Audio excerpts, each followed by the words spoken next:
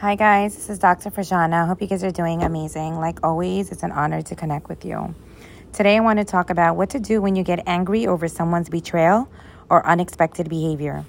What to do when you get angry over someone's betrayal or unexpected behavior. Number 1, notice when your mind chatter starts spiraling. Notice when your mind chatter starts spiraling.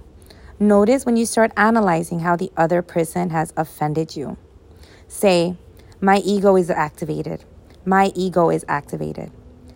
Another technique you can use is say, I'm not going to overreact like a cave dweller. I'm not going to overreact like a cave dweller. Do a visualization technique. Basically, I want you to stay unperturbed. Stay unperturbed like you do when a loud train is passing by. You know what I'm talking about if you live in the city, right? Keep moving forward like you do when you pass that obnoxiously loud train. Think, this is what they know. This is their level of consciousness. They aren't working on themselves. It's not a surprising response that you would get from them, right? Think, will setting a boundary be beneficial here, or do I just keep my distance? Will setting a boundary be beneficial here, or do I keep my distance? Basically, now you know how close of a relationship you will maintain with this person. Next, pray to God so he can help. You keep an open heart, regardless of what happens. Keep saying to yourself, don't close, right? Keep an open heart. Practice letting go.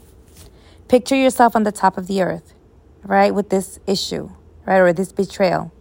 And try to put things into perspective by minimizing the power that this situation has over you, right? In the grand scheme of things, right? If you sit on the top of the earth and you're looking into space and you hold this situation, this betrayal on your hand or unexpected behavior, right? You can minimize its effect on you by saying like, whoa, this is just minuscule, right? This is minuscule. I can make it minuscule.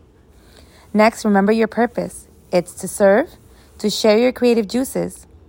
And it's extremely important to internalize this. It's to let go of your little me and others' little me, right? Others' little me involves their betrayals, their judgments, their ego-based actions. And same thing for you, your ego-based responses. Like, oh, how could she? How could he? Right? The judgment. This person offended me. Right? So again, that's your purpose. Every morning you're letting go of your little me and others' little me.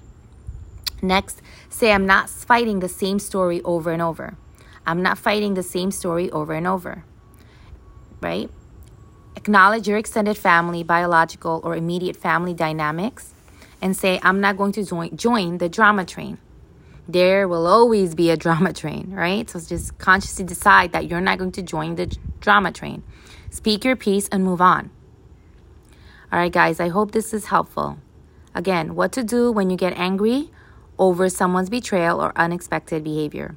And one last technique that I'm going to share is that if you see your mind chatter just not stopping,